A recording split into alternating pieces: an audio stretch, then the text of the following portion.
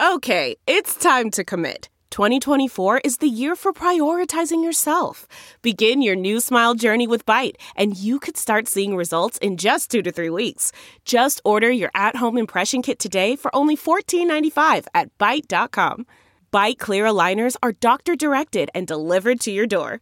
Treatment costs thousands less than braces. Plus, they offer financing options, accept eligible insurance, and you can pay with your HSA FSA. Get 80% off your impression kit when you use code WONDERY at Byte.com. That's BYTE.com. Start your confidence journey today with Byte. The Angie's List you know and trust is now Angie, and we're so much more than just a list. We still connect you with top local pros and show you ratings and reviews, but now we also let you compare upfront prices on hundreds of projects and book a service instantly. We can even handle the rest of your project from start to finish. So remember, Angie's List is now Angie, and we're here to get your job done right. Get started at Angie.com. That's ANGI, or download the app today.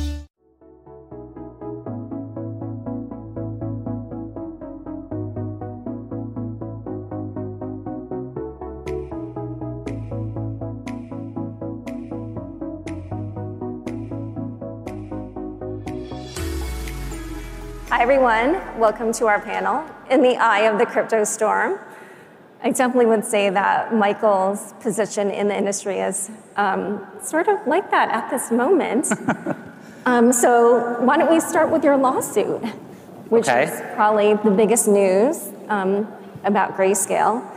And as far as I understand, you filed the lawsuit because you felt that the SEC was not treating your application to turn GBTC into a Bitcoin ETF the same way that it's treated other investment vehicles. I just could imagine from a regulator's perspective, they might say, wow, look at the sheer number of failures in crypto last year. And there's this alleged fraud that's just massive, billions of dollars, plus Terra Luna collapsing. I mean, so many failures. And so they probably think that kind of like extra scrutiny is warranted. So what would your response be to them? Well, so the timeline of our lawsuit and the issue that we're litigating over is a little bit different than the recent collapses in crypto and crypto winter. So, at Grayscale, our flagship fund and our longest running fund is the Grayscale Bitcoin Trust. And it's a product that was always conceived to not only be in the public market, but ultimately to be an ETF. And when it progressed through Grayscale's, very regimented life cycle and ultimately filed to become an ETF, we got to the end of a road last summer, June 2022, the SEC denied the application. And they did cite things like you're talking about, fraud, manipulation in the market, not enough surveillance sharing agreements, which really only left us with one decision, which wasn't a decision we took lightly, and it was to initiate litigation against the SEC. And what's interesting about some of the issues that you just brought up are those are not actually part of the litigation that surrounds GBTC, right? The issue and the reason that we filed the litigation is because the SEC has treated Bitcoin-linked products disparately. They've approved quite a few Bitcoin futures-based ETFs and continued to deny spot-based Bitcoin ETFs like GBTC. So as a result of that, when you examine the APA, the Administrative Procedures Act, a regulator like the SEC should be treating two alike issues alike, and in this case, they're not. And that's really the foundation of the argument around our lawsuit. So speaking of being in the eye of the storm, on the other hand, you have a lot of critics in the Bitcoin and crypto community. There was this whole Redeem GBTC campaign. There was also the lawsuit by Osprey against Grayscale, and now recently another lawsuit from Alameda against Grayscale. Some of the complaints are about exorbitant fees. Obviously at this time, because of the massive discount on GBTC compared to the NAV, it's difficult once you get in to get out. And so what would be your response to those critics on that side? Well, a lot of the recent litigation we've seen, I would certainly characterize generally as being misguided. At Grayscale, I think we've continued to pride ourselves on not only being a US-based company, but a company that has continued to make use of existing rules and regulations as it pertains to offering investment products to the investment community. And certainly criticisms of things like fees. We've publicly committed to lowering fees in an ETF format and happily talking to you again today and still committed to lowering fees on GBTC when it does in fact convert to an ETF.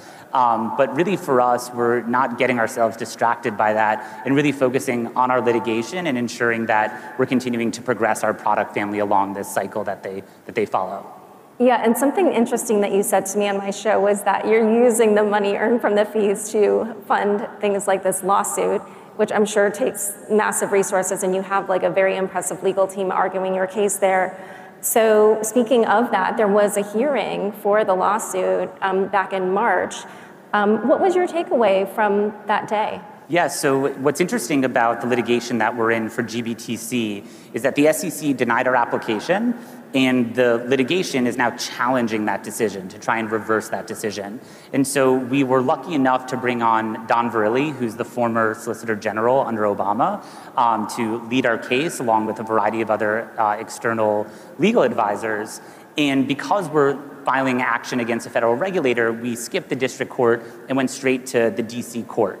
The DC Circuit. And when you do so, there's this one day of oral arguments, which were heard in March. And for those of you who have not had a chance to either listen in live or look at the transcript, it's available on our website. We invite you to do so. But I think for us, walking out of the courtroom after oral arguments, it was very clear to us that there was a very constructive and engaged line of questioning that surrounded the case itself. And that we really never deviated as an organization or our legal strategy from these very compelling common sense arguments that we have. And I think those stand true, historically during oral arguments, and certainly stand true today, sitting here talking to you.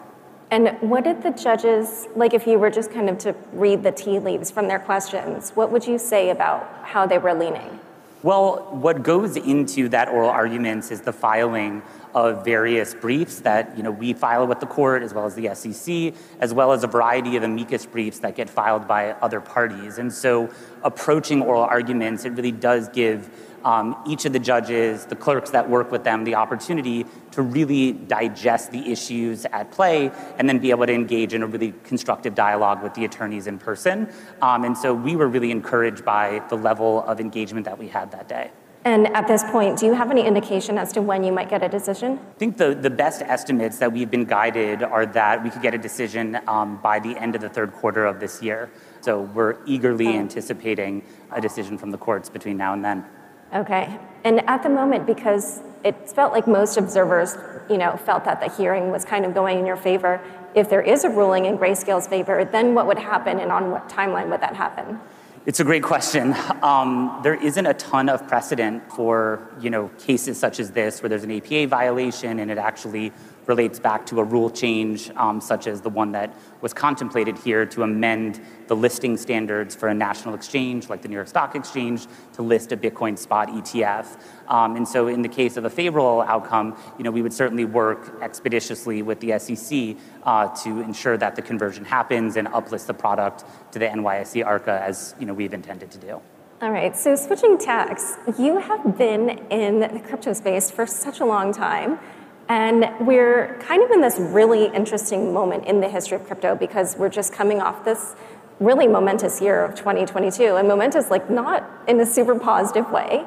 So I'm just curious to hear kind of how history in this industry has looked to you from your perspective managing this product. Yeah, I was actually just reflecting this morning. This is my 9th consensus, if you can believe that. Wow. I've been to every single one of them, including the virtual one. Wow. And it's great to be here, once again.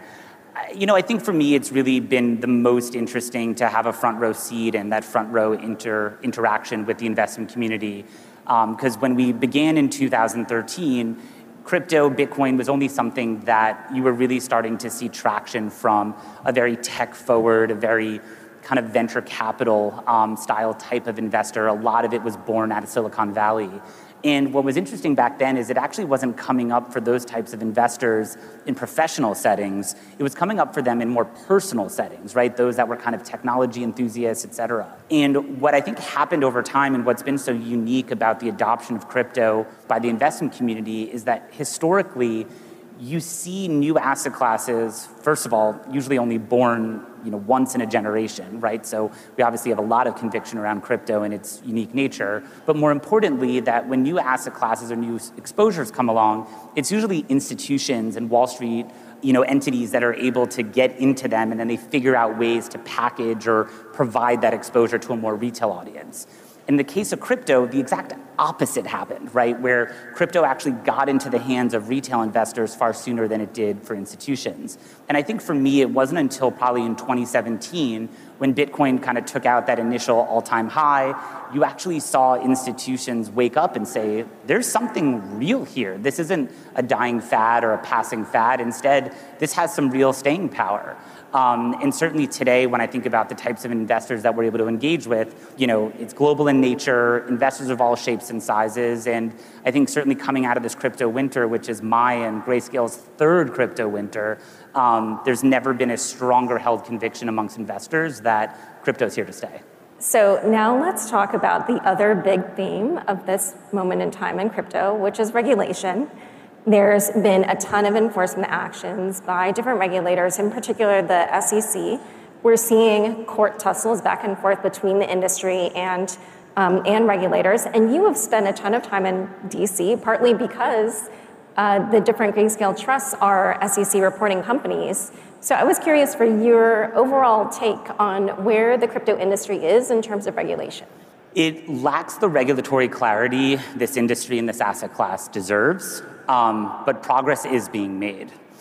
We are spending a ton of time in DC, and I think that a lot of folks that were maybe on the sidelines or from looking at crypto from outside the ecosystem might have believed that in the wake of FTX and other events that occurred during this crypto winter, that we would have taken a very meaningful step backwards in terms of moving forward with legislation, with policy, with the clarity that we want. And what we've been really encouraged by is the engagement we've had in DC. So my team and I have been spending time with both sides of the aisle, both chambers.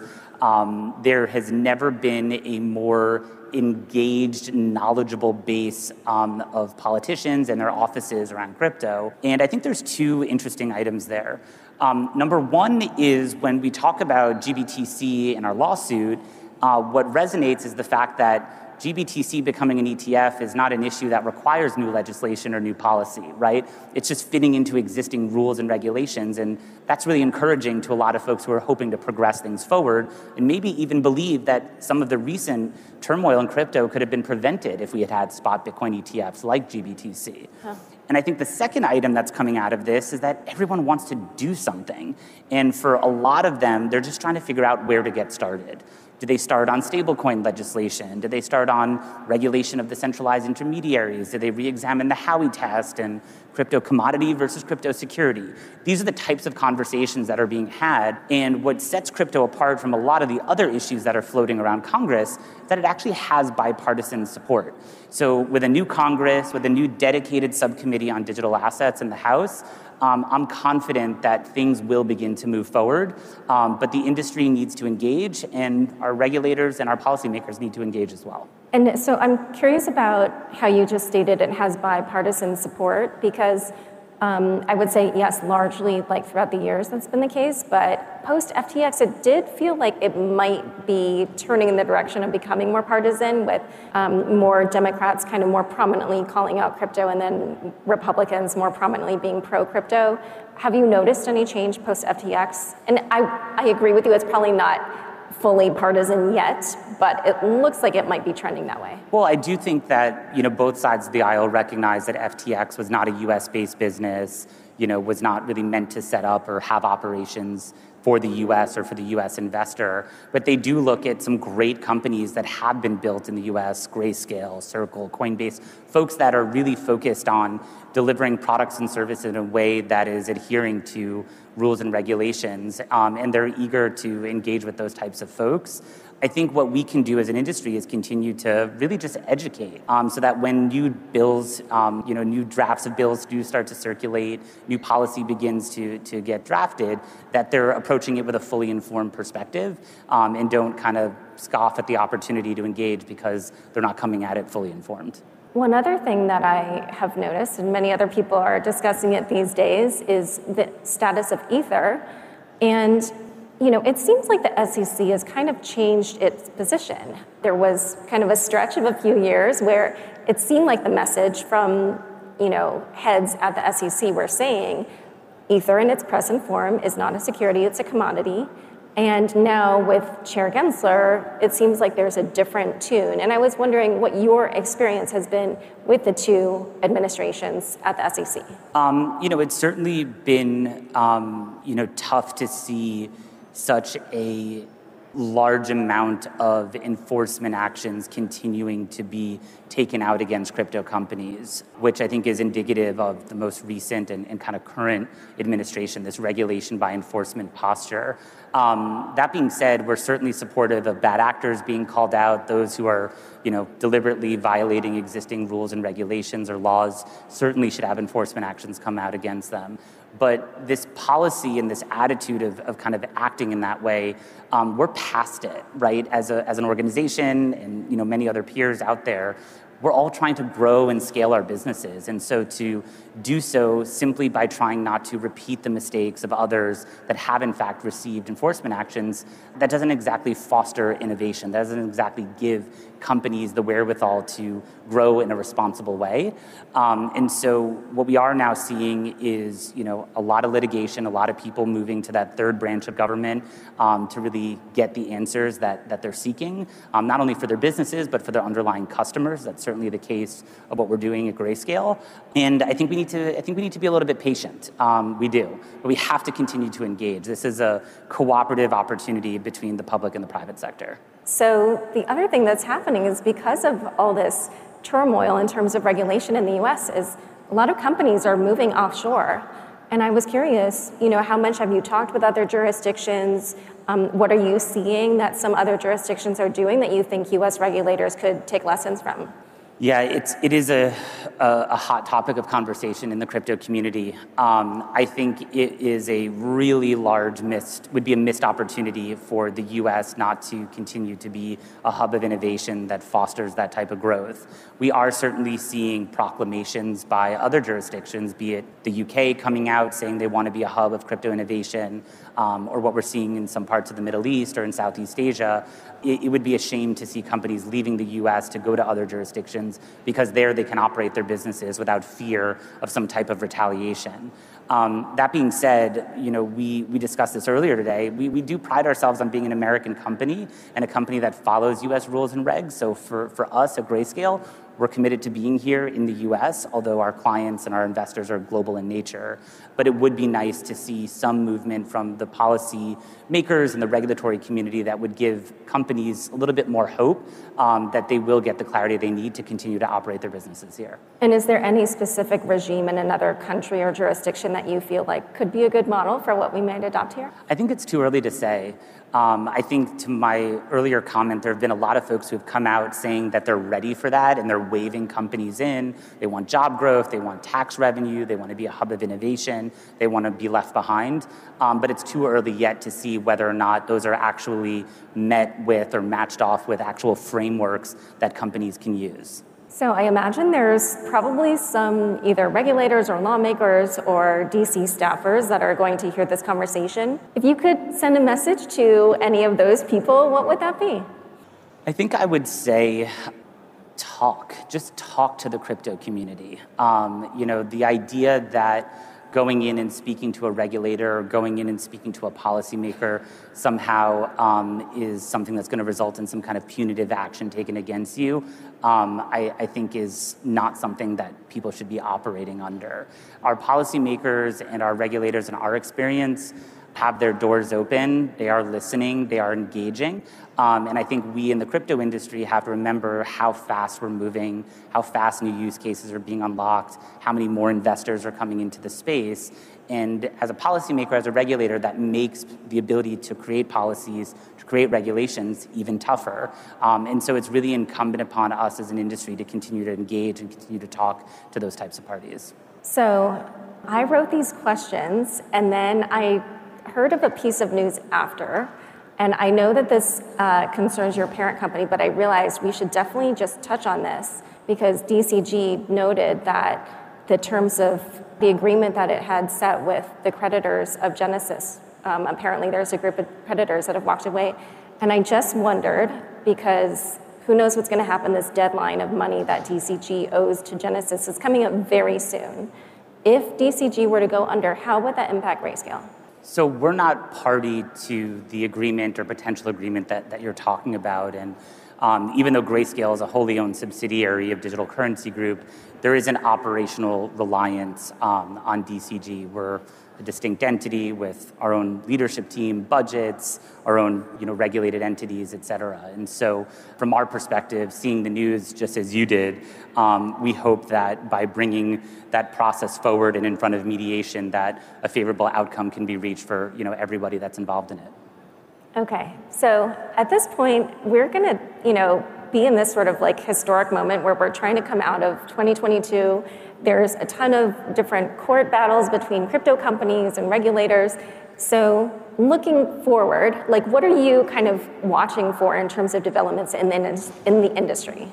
Yeah, I think for me, one of the things I love to say to audiences like this is that price is not going to be the best indication of the health of the crypto ecosystem. We saw kind of that consensus bump waking up this morning, which is really nice. But that being said, if you really look at the analytics available to you on the underlying technologies themselves, there's a ton of development that's going on. And I think a lot of the use cases that are drawing in investors today are going to look very, very different on a go-forward basis, because we're still, even though it's my 9th consensus, this is still early days for crypto. I would totally agree with you on that. Well, thank you so much. Thank you. Why pay more for a separate CoQ10 supplement? Enjoy twice the benefits with SuperBeets Heart Chews Advanced from the #1 doctor, pharmacist, and cardiologist recommended beet brand for heart health support. The new SuperBeets Heart Chews Advanced by Human is now infused with CoQ10. That's essentially like getting CoQ10 for free.